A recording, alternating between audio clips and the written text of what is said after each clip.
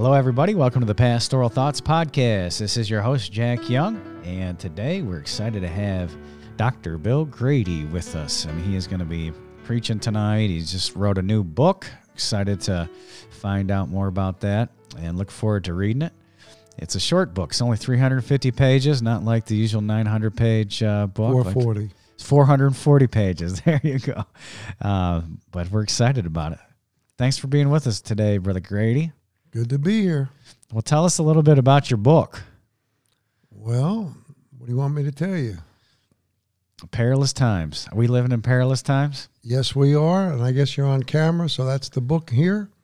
And it's volume 3 of a series I started back in 2005 with the first installment, How Satan Turned America Against God, and then 2017, volume 2 came out, Holy Ground, the True History of the State of Israel, and this is volume 3, Perilous Times, Deep Truths for Shallow Waters.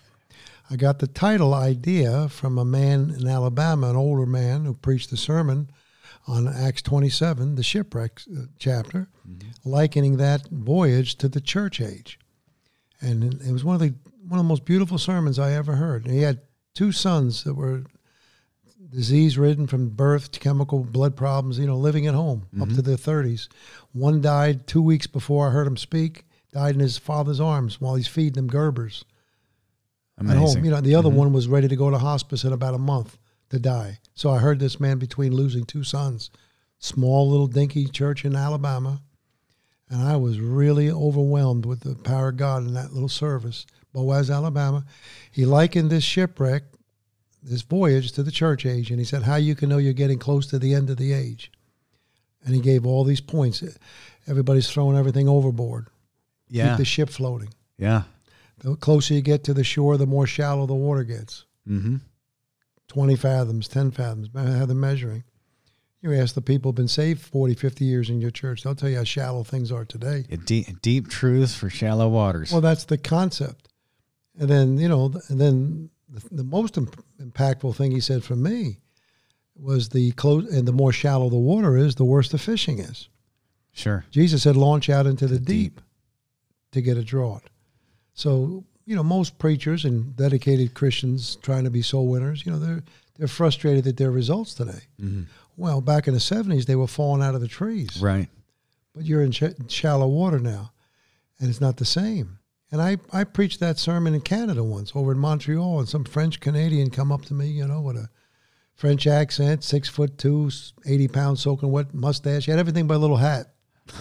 Turned sideways. And he said, Dr. Grady, I loved your sermon on Acts 27, but we must never forget the minnows. Amen. And that's what we're dealing with in shallow water. So that's where the title came from. Yeah, that's interesting. Now, your book, What Hath God Wrought, does it any way tie in, or is it an basic outline for how Satan turned America against God? Well, the same church where I heard this Alabama preacher preach the sermon, the pastor's name of the church is David Sauls. And he called me a couple of months ago and told me he ran into Judge Roy Moore at a restaurant there in Alabama, and the two of them talked about what hath God wrought for an hour. And Judge Roy Moore was the judge who refused to take down the 10 Commandments. And one of his neighbors came to hear me preach once and then gave Judge Moore a copy of that book, What Hath God Wrought. He wrote me a lovely letter telling me how much he liked the book. And I got a letter from Jesse Helms one Christmas season reading the book. So it's gotten around. Yeah. And that's not in the series, but it could have been. Sure. And that's basically the book that tells you how God set the country up. How Satan turned America against God details how the devil dismantled it. Yes. Holy Ground deals with Israel, now the only game in town on God's calendar. Right. And then this book here is how to survive what's fixing to take place. Right. And, you said Israel's the only game in town. So really your book has to do with the end times, because Revelation 4-19, you don't see the church in there. You see God zooming right in on the little nation of Israel. Right. And that's that prophetic timepiece. And but this is edification for the church in the end days. Right. Perilous times, Deep Truths for Shallow Waters. And, you know, I wrote the other books. I mean, I don't know everything, but I spent 10 years as a teacher in a college, and I learned to read a lot and research because I really started doing that six weeks after I got saved. I was mad. I was raised Catholic in the state of New York. Cardinal Francis Spellman, the most famous Catholic in the history of America, signed my grade school diploma in Manhattan in 1966. Graduated from the largest Catholic high school in the state of Delaware. Meaning when I got saved, I was mad that I'd been lied to so bad. Mm-hmm. So I started to study immediately just to catch up on what the truth was. And I was drawing the church history right away before I was ever called to preach even. So, of course, you and my dad were fast friends. Yeah. And we're in Bible college together, worked in the steel mill together. And he remembers very fondly you at the steel mill reading Charles Spurgeon sermons like every day of the world. Preacher, there's a picture of me preaching in the steel mill. Oh, wow. In our lunchtime. That's awesome. Yeah, we had an outreach ministry. But those previous books were more, I don't want to say academic, but they were like my desire to impart facts to God's people. You mentioned Jeff Haggard. He read What Hath God Wrought. Told me that turned him upside down to start his interest in Baptist history. Mm-hmm. But this book here, and by the way, those 5 previous books were, again, transferring academic data to Christians about the King James Bible, Baptist history, Israel, conspiracies. But this book is written from a pastor's perspective, not a teacher. And it's meant to edify the body of Christ and help them get through what's happening. Yeah. In those other books, you have, would you say, about 100 pages of footnotes? Tons of them, yeah. How do you do your research? I'm fascinated with that because you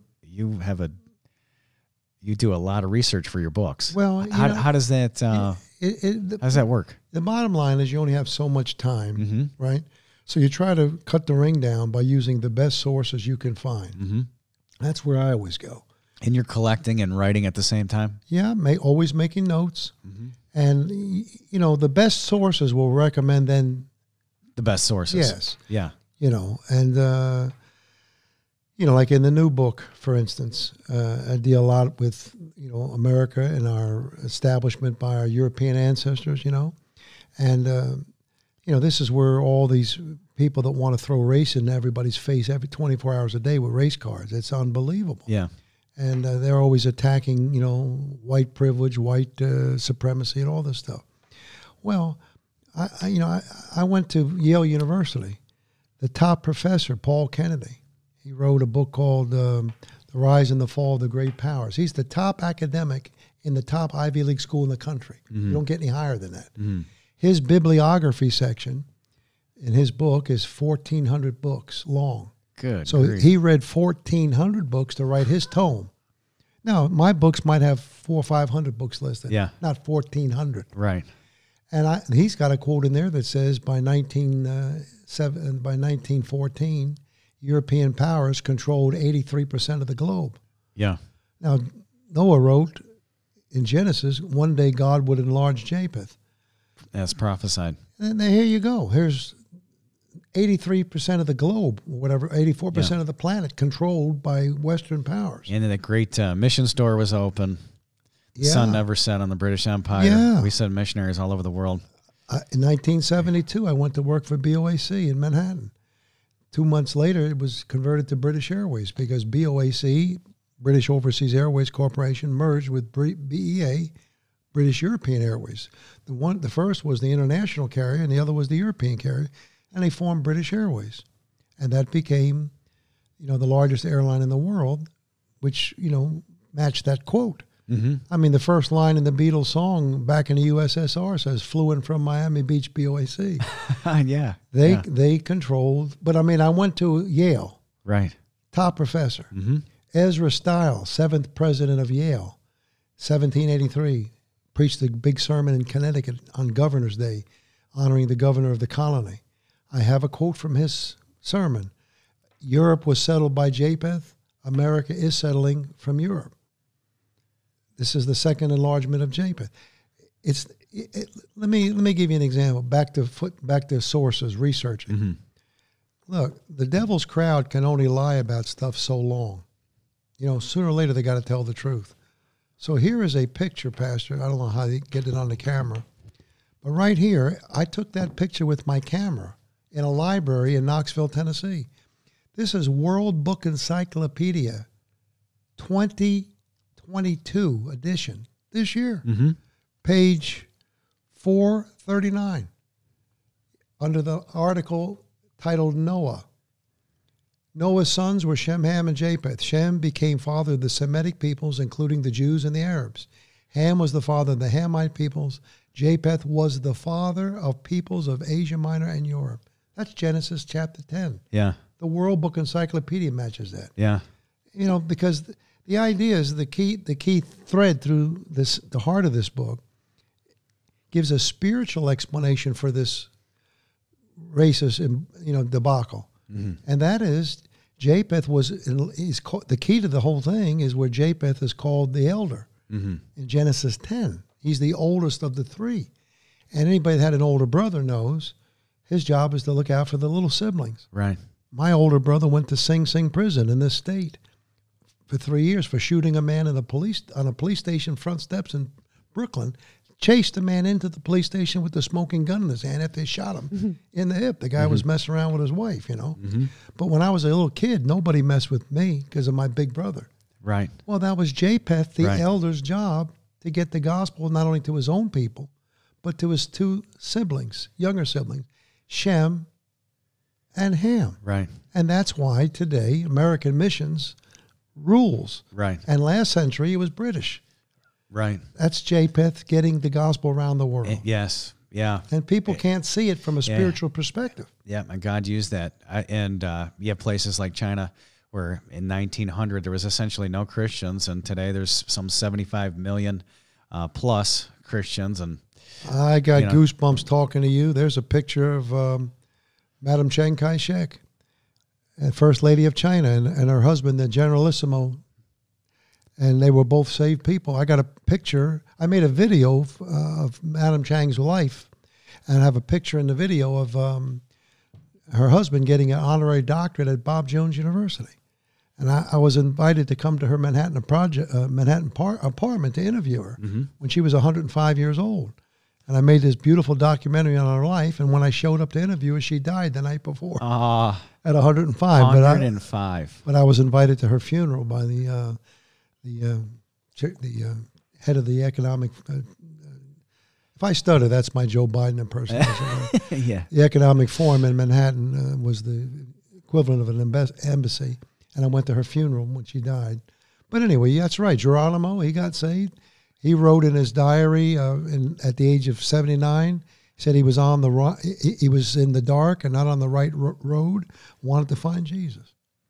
Shem, Shemite, Indian. Right. Here's the first lady that ever was published, the first black poet in America, Phyllis Wheatley. She was a slave, owned by some terrible slave owner in Boston named Wheatley, a tailor. And he took her to, he and his wife taught her how to read and write, took her to preaching. She got saved listening to George Whitefield. She wrote a book of poems called Poems by Phyllis Wheatley. And she's the first black published poet in the world. And her most famous poem is called On Coming from Africa to America. Yeah. 'Twas mercy brought me from my pagan land. Yeah. Taught my benighted soul to understand that there's a God and the Savior too, once I neither redemption sought nor knew. Some view our sable race with scorn. Their color is a diabolical dye. Remember, Christians, Negroes black as Cain can be redeemed to join the angelic train. That's As great. a black African, glad she heard the gospel in America. Amen. That's Japheth getting the gospel to his siblings. And, there's the most famous photograph from the Vietnam War of Kim Phuc. Oh, she was running. Yeah, naked there. Yeah, There she is, a Baptist saved. preacher's wife. I've met her son. Her son was going to West Coast Baptist College. He was on a tour group. Yeah. Sang in our church. I sat at their dining room table when he was just a little kid over at Ajax, Ontario, Canada. Here's the guy here's the pilot. They probably can't see the picture. Buy the book. I need the money. But there's a picture of the Captain Michiu Fachita that led the attack on Pearl Harbor, standing there with his flight suit on, 1942. Yeah. There he is with a King James Bible in his hand preaching the gospel. He got saved from a gospel tract from Jimmy Doolittle's bomber, No kidding. Jacob the Savior. And the two of them preached the gospel together. Two little daredevils. Yeah. I mean, there's another Shemite. There's Right. Shem and Ham getting reached Right. through Japheth's enlargement Yeah. as a gospel preaching, ministry. And really, People don't get it. and really in many ways we're at the end of Japheth, it seems like. Well, you had the enlargement of Japheth. Mm-hmm. That's when Alexander the Great defeated Darius III at the Battle of Gargamella in 331. That's the first time a European power got control of the world. Mm-hmm. Persia was Shem, Babylon was Shem, but Greece was Japheth, Mm-hmm. followed by the two Roman legs of iron. Mm-hmm. Rome follows Greece. There's Japheth. He's enlarged, but he's still a pagan. So the Apostle Paul crosses over the Aegean Sea in Acts 16 and lands over in Neapolis, which means new city. 3 verses later, he leads Lydia to the Lord. That's the first European saved on Lydia. European soil. And now Japheth is enlightened. Mm-hmm. He's enlarged at Gargamella. He's enlightened at Philippi. And here's a spooky thing. The name Japheth means beautiful. You know what the name Lydia means, preacher? It means beautiful. Okay. What's the odds? How beautiful And are the feet of them that preach the gospel? Mm-hmm. And by the way, preacher, if you look at where Paul lands in Europe, he lands in Europe at Acts 16:11. That's the Did verse. not know that. Yeah. That's the verse. He steps off the boat and at the entrance into the European theater. Cornelius is the first European saved, but he's saved in Palestine. Lydia gets saved on European soil. And then he starts spreading the gospel, trying to spread the gospel. This thing just went dead. And, There we go. there you go. I think it might have something to do with this cord right here. And so he's spreading the gospel now through Europe, the Christian, but of course, the devil squashed it with the Roman government, then the Roman church, Mm-hmm. and it stays squashed until we get the gospel over to this country. Yeah. And then the hymn says, America the Beautiful. Yeah, they had the right Bible, but they did not have the Permission freedom to preach it, right, that we had in America when we Right. founded this country. right. It all fits together like Yeah. a hand in a glove. It's very beautiful, Yeah, beautiful. it is. Yeah. No, yeah. This country is an amazing, amazing tool in God's hands. Because you got Christianity came here, freedom of religion, which really was not a thing until America. Till the Baptists broke it open. Right. You got that other book of mine, of course, How Satan Turned America Against God, and there's a picture in there, Portsmouth, Rhode Island, Mm-hmm. where it says, Welcome to Portsmouth, established 1638 or whatever the year was. And then it says, Birthplace of American Democracy. Mm-hmm. And Rhode Island is the most Roman Catholic state in the Union, percentage-wise of population. And here, because it's tourism revenue, they got bragging rights that democracy began there. That's right. But they don't tell you it's John Clark, the Baptist preacher from England, who was also a medical doctor, who founded Portsmouth on freedom of religion. That's Right. why it's the birthplace of democracy. Yes. Yeah, I'm reading a book right now. It's called The Democratization of American Christianity.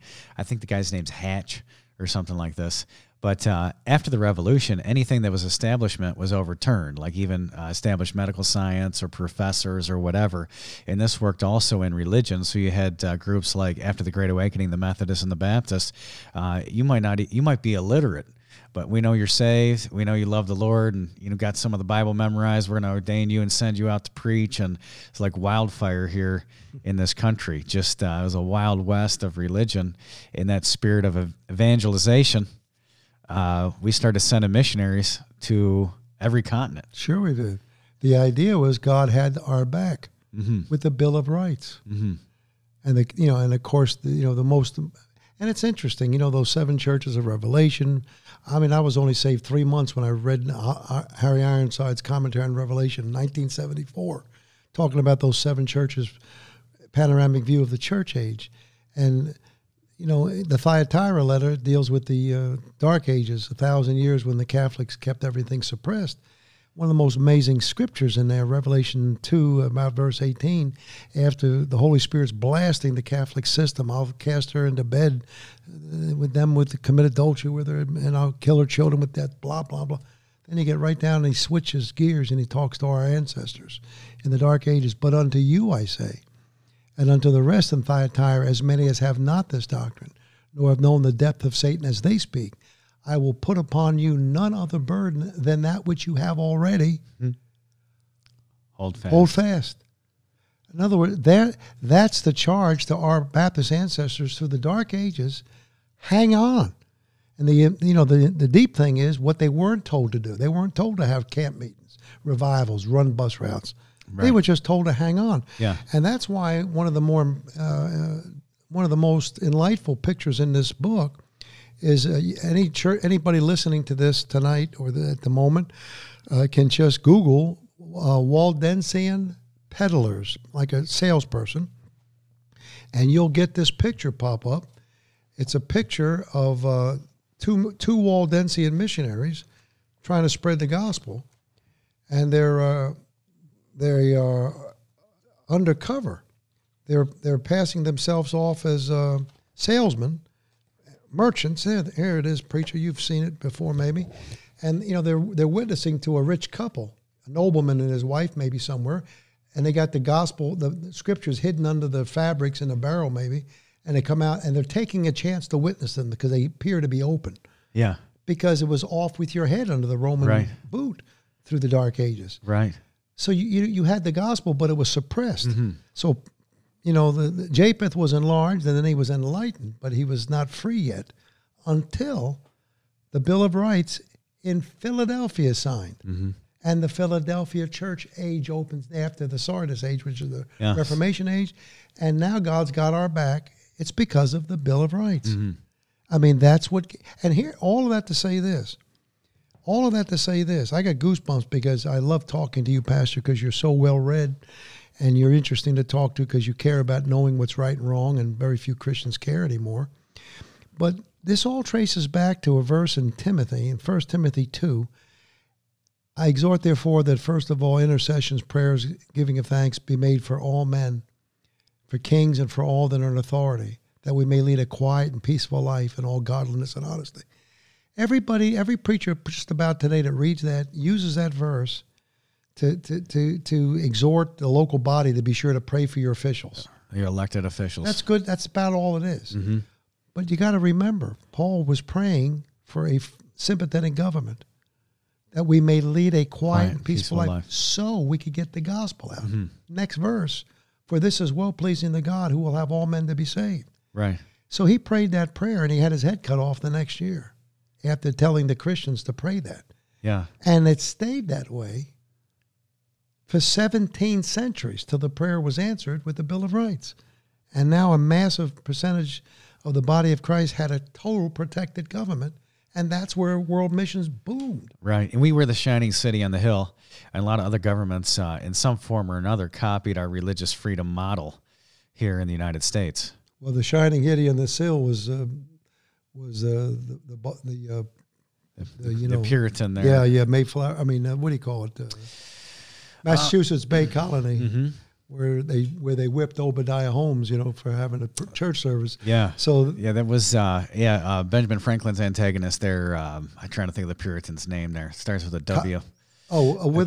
Cotton Mather, and Witherspoon. Increase Mather, and the Mather boys. Yeah. Oh, that's right. Yeah.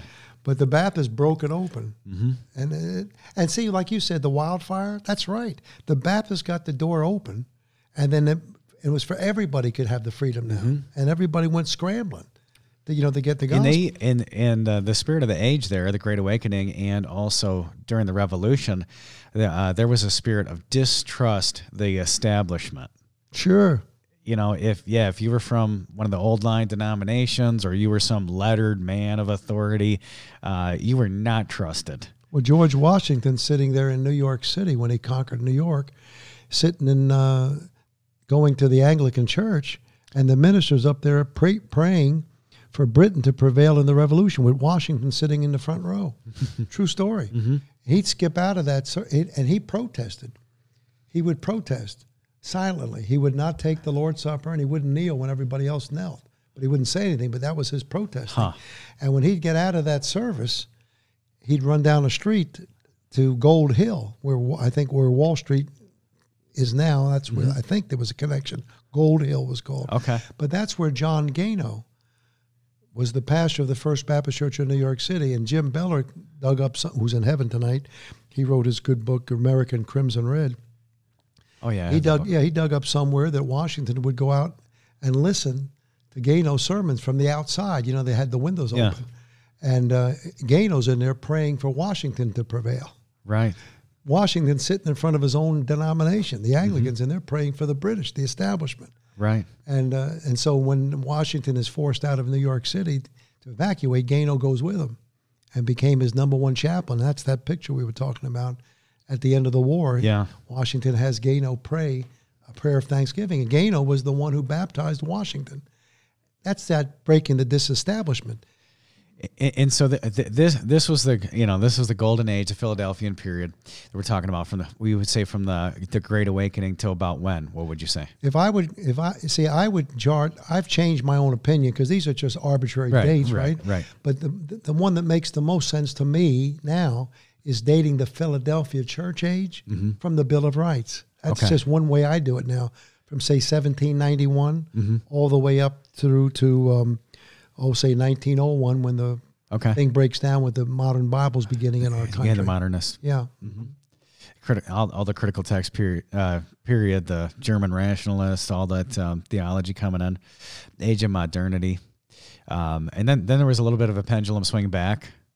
What do you say, the 1920s with the fundamentalist movement, all that stuff? Yeah, they made an attempt to break away from the liberalism big time that was growing. But again, it was a Protestant movement, and it was an ecumenical movement, and I mean it was the kind of thing where it was better than nothing, just like the Reformation. Right. The Reformation. Yeah, at least they're printing Bibles. They were doing something. And they're trying to get a copy of the Bible in everybody's hand. But when you read the Sardis letter, which is the letter that covers the Reformation era, it says, "Strengthen the things which remain that are ready to die, for I have not found thy works perfect." They didn't break away far enough. Right. And that's the same thing with the fundamentalist movement. It was 5 things. Yeah, it was like Luther believed in sola scriptura as long as you agreed with him. That type of thing. That's a good one. As long as you follow our theology and our catechism. The last line in Animal Farm, all animals are equal. Some are just more equal than others. That's exactly right. Golden rule. Whoever has gold makes the rules. That's it. Yeah. Oh, yeah. And so in just summary, how did Satan turn America against God? So you have this great movement of evangelicalism, and then the Baptist movement, and the James Madison, who loved the Baptists, and he was the guy that wrote the Constitution, and the Baptist Pastor John Leland made a deal with Madison on the eve of the election in Orange County when they were electing delegates to go to the Constitutional Convention to decide if Virginia would ratify the Constitution. And it was James Madison over Patrick Henry. Yeah, they were the two antagonists. Patrick Henry was against the Constitution because there's nothing for religious freedom in it. I got a picture of him in the book right here swearing Jack Waller, a Baptist preacher who's in prison. He defended Weatherford in prison. Couldn't win the case, so he paid his fine out of his own pocket. Patrick Henry loved the Baptists. He was always defending them. But so they get that Bill of Rights through with James Madison. James Madison got elected out of Orange County because the Baptist preacher John Leland endorsed him. At the last minute, he switched. He was going to endorse a candidate for Patrick Henry's group, and he switched. And there's a park there called the Leland-Madison Park right on Highway 20 called the Route of the Constitution that marks the spot where the John Leland, the pastor's home stood, where Madison lobbied him at that house. So and Leland pastored 2 churches at once. 2 of the biggest churches in the country. He was out of Boston, and he came down there for a short time, and when he finished, he went back to Boston. Yeah. Like Philip was whisked away when his job was done. And he didn't believe in separation of church and state as far as the way that we're told. No, that's right. That's the whole idea. The government can't encroach on the church. But when Madison was dying, he left something to be read after he died. I mean, he said, because nobody can accuse my motives if this is read after I'm dead. In my red book, How Satan Turned America Against God book, I have a photocopy of the document. It's called Serpents in Paradise. I believe that's what it's nicknamed anyway. And he warns America. My advice to my country, I think it's called. I have a photocopy of it. I got it from the University of Tennessee archives. And he's warning America about serpents in paradise. God gave you something. Be careful. And the three you said, how did Satan turn America against God? The three main serpents, I think, were Roman Catholic immigration, the slavery issue, and the secret societies that have permeated this country forever. And by the way, when I mention that, everybody thinks of Masons most of the time anyway. And as soon as you think of Freemasons, you think of George Washington. You can't talk to a Freemason 5 minutes when he's throwing Washington in your face. He was the greatest Mason. Get my book, How Satan Turned America Against God, turn to the appendix section, and look at the photostatic copy of the handwritten letter that George Washington wrote to a pastor in Maryland named Snyder, who was warning him about the Reverend in Maryland thought Washington was in charge of all the Masonic lodges of the country, because that was the gossip and the the propaganda that Masons put out. So he writes him a letter asking him, telling him about the Illuminati that's creeping into the country, and telling Washington, use your influence through Freemasonry and warn America. The minister thought the Masons were okay, but the Illuminati was bad. Yeah. And Washington writes him a letter. I mean, you preacher, you got the book on the bookcase here. Yeah. You can look at it. He says, Washington says, I wish to correct an error in your letter about my presiding over the English lodges of this country. I do not preside over any lodges. In fact, in the past 30 years, I have not been in a lodge more than once or twice. Yeah. In 30 years. And he signed, and that letter's written 18 months before he died. Yeah. He was a Mason as a young planter in his 20s. It was the leg up everybody would start out if you're going into business. But yeah, undoubtedly, our nation, when it was founded, there was snakes in paradise, and one of them was secret societies. Sure. We have Washington, D.C., has more Masonic symbols than any other city on earth. I have a chapter in my How Satan Turned America Against God book called The Battle for Washington, D.C. I was just in downtown D.C. 2 weeks ago. I hadn't been there for years. Sickest place you can imagine. The traffic, the crazy-looking people. But my chapter deals with the fact that there's all kinds of occultic stuff through the city, and there's all kind of scripture there. Yeah. It's a battle. Yeah. Somebody said the devil's always looking for a place to spit. And America is basically the biggest spittoon Satan's ever been aiming at. Sure. And you go down to the Washington Monument, 555 feet high, the tallest monument, in the capital of our nation, right up on the top. Two Latin words, Laus Deo, glory to God. Yeah. And then you got garbage everywhere else. That's right. Well, and it's the same thing. We export the gospel, but we also export all sorts of filth at the same time. It's a mess, brother. Yes, it is. It is a mess. So you have secret societies, slavery and Catholicism, and Roman Catholicism. The Roman Catholicism. How did slavery mess things up? Well, how about 300,000 dead people in the Civil War? Yeah. How about critical race theory today? It's still being thrown in everybody's face. It's a disaster. Mm-hmm. The blacks were sold by blacks in Africa, and the Catholics exported them and sold them, and they come to America, so they're available for labor. So it's just a catalyst for problems. Yeah, from man. the very beginning. Yes, it is. Jefferson said it's like riding a wolf. Right. The back of a wolf, holding them by the ears. You better hang on to the ears. You can't hang on to the thing, and you can't let go. Right. So we're paying for that today. The sins of our fathers. Yes, you are. You go down to James Madison's mansion. Mm-hmm. And go look at in Virginia, go look at the names of his slaves up on the wall. Noah, Abraham, Elijah. All biblical names. Because they loved Madison. Yeah. They were treated good. Yeah. Compared to how they're treating in Booga Booga land, give me a break. Yeah. This is stuff you're never going to get. The Bible says having a form of godliness in the last days. So people are moralistic and religious, but they don't want anything to do with the God of the Bible. Mm-hmm. And so this race issue is constantly going to be debated over and thrown in everybody's face. It's really sick. I mean, the most important thing about you, according to the secular powers, are the color of your skin and then the gender that you identify as, or whatever identity you have. It's sick. It's really messed up. The other day, the soul is not important at all. No, of course not. Smithsonian Institute the other day on their website said, if you believe in proper grammar, being punctual, the nuclear family, and about 10 other sane things. Mm-hmm. If you believe in any of those things, you're a systemic racist. Right. That's on their website. Isn't it amazing how they marry? They marry those things together. Sure, they do. Yeah. Yeah. Freud believed like the most important thing about you was your sexuality. Karl Marx believed that the biggest danger to communism was the patriarchal family and the strong father figure. How about because that? that was a reflection of fascist government. Forward. And yes, and Freud believed that government had to suppress sexuality, and so everybody is sexually repressed because you can't let everyone do what they want to do sexually, or you have chaos. Yeah. So the best way to tear down a government is to have a sexual revolution, and that's what we see going on right now. That's what we see this month. Well, that's why with the rainbow flags everywhere. If you want to trace the war in the Ukraine right down to a Bible principle, it goes back to a wimpy husband named Tsar Nicholas, who couldn't control his German wife, who was controlled by Rasputin. Right. Rasputin was the Siberian monk that believed in revival, but he said you had to have sin to have revival. So he believed he believed in orgies. Sinner. Yes, he did. I stood in the room where he was assassinated one time in St. Petersburg. They shot him, they poisoned him, stabbed him, and shot him. Castrated him. Then they burned him, and then threw him. Then they drowned him and found bubbles in his lungs.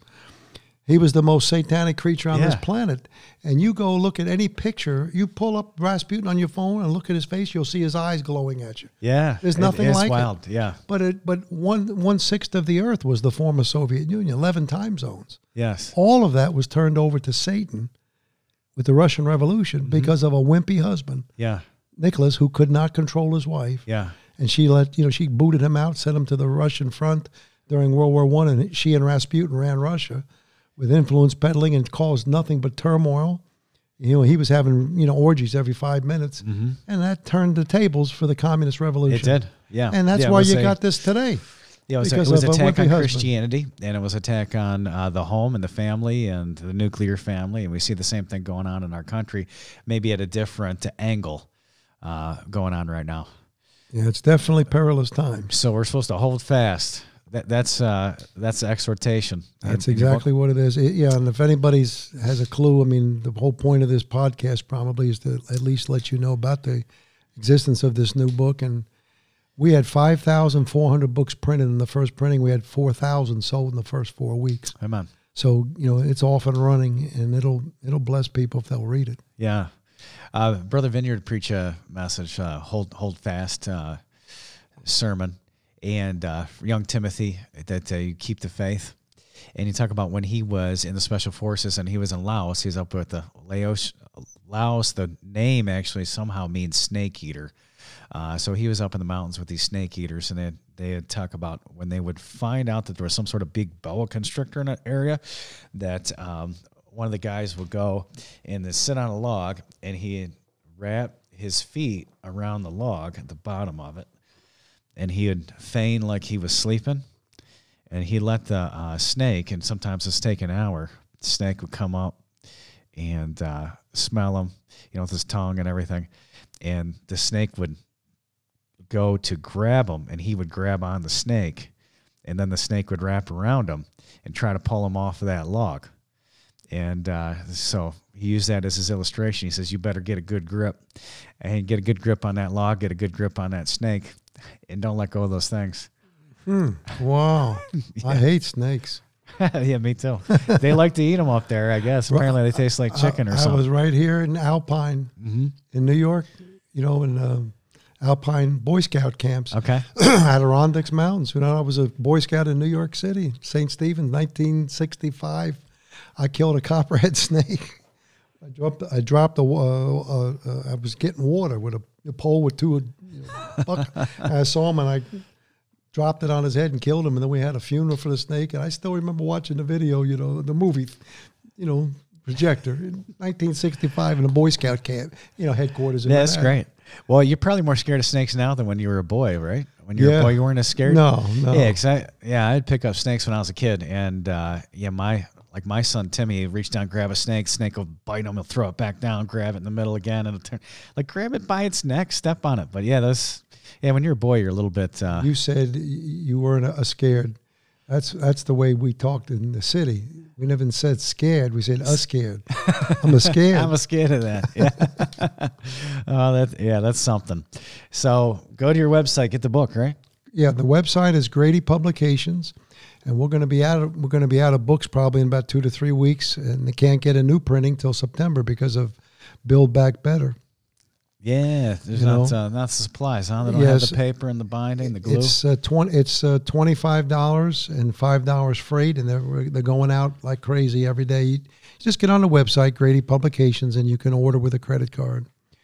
But it's 440 pages, 80 glossy photographs, and it'll explain what's happening now and how to get through it. Mm-hmm. The first third of the book is all contemporary events.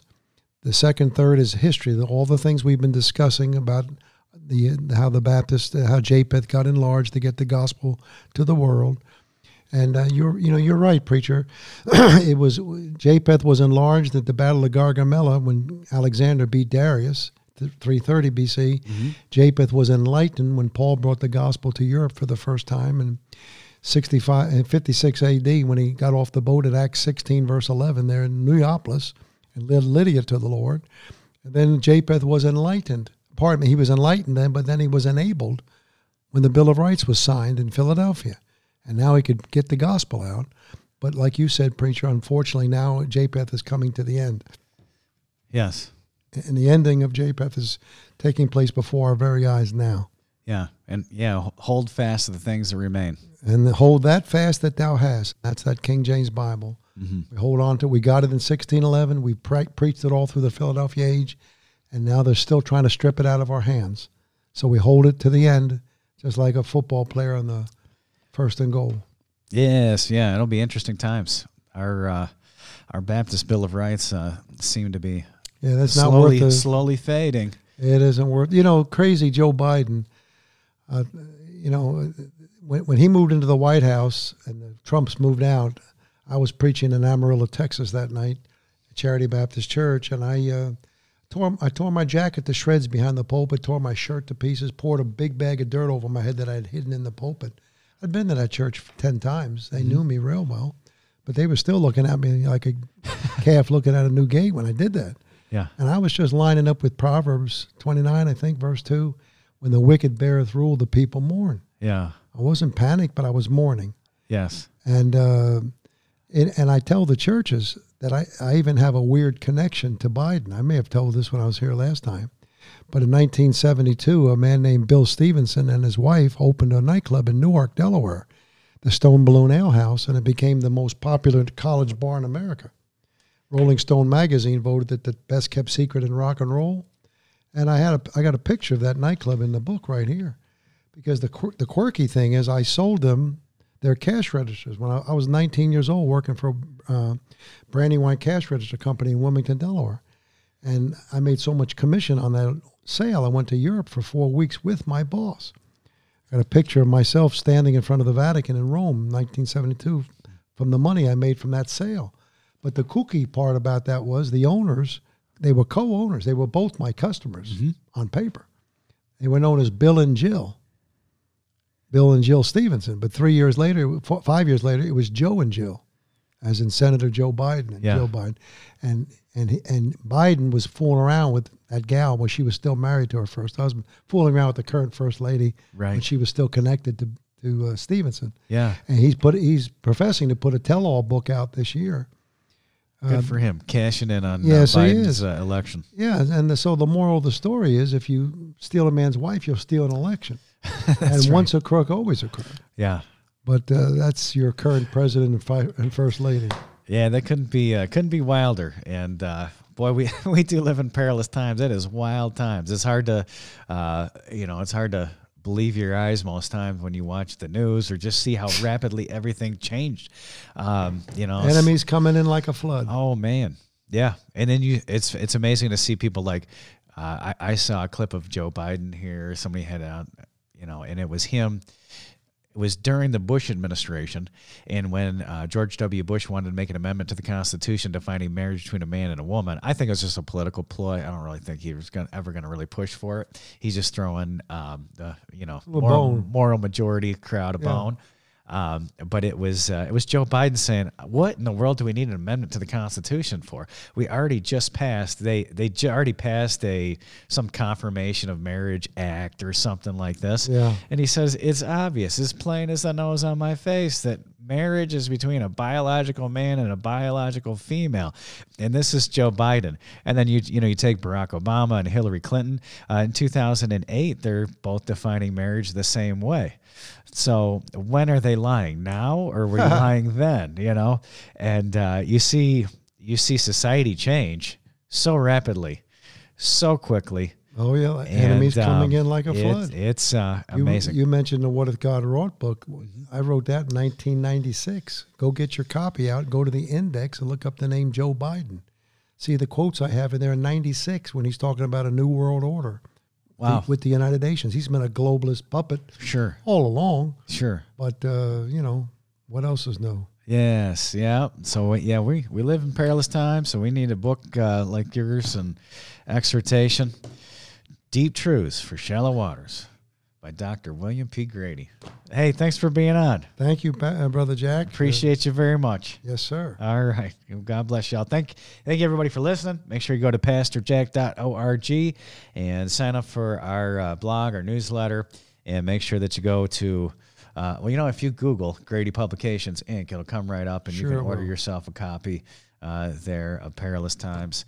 Encourage you to do so. God bless each and every one.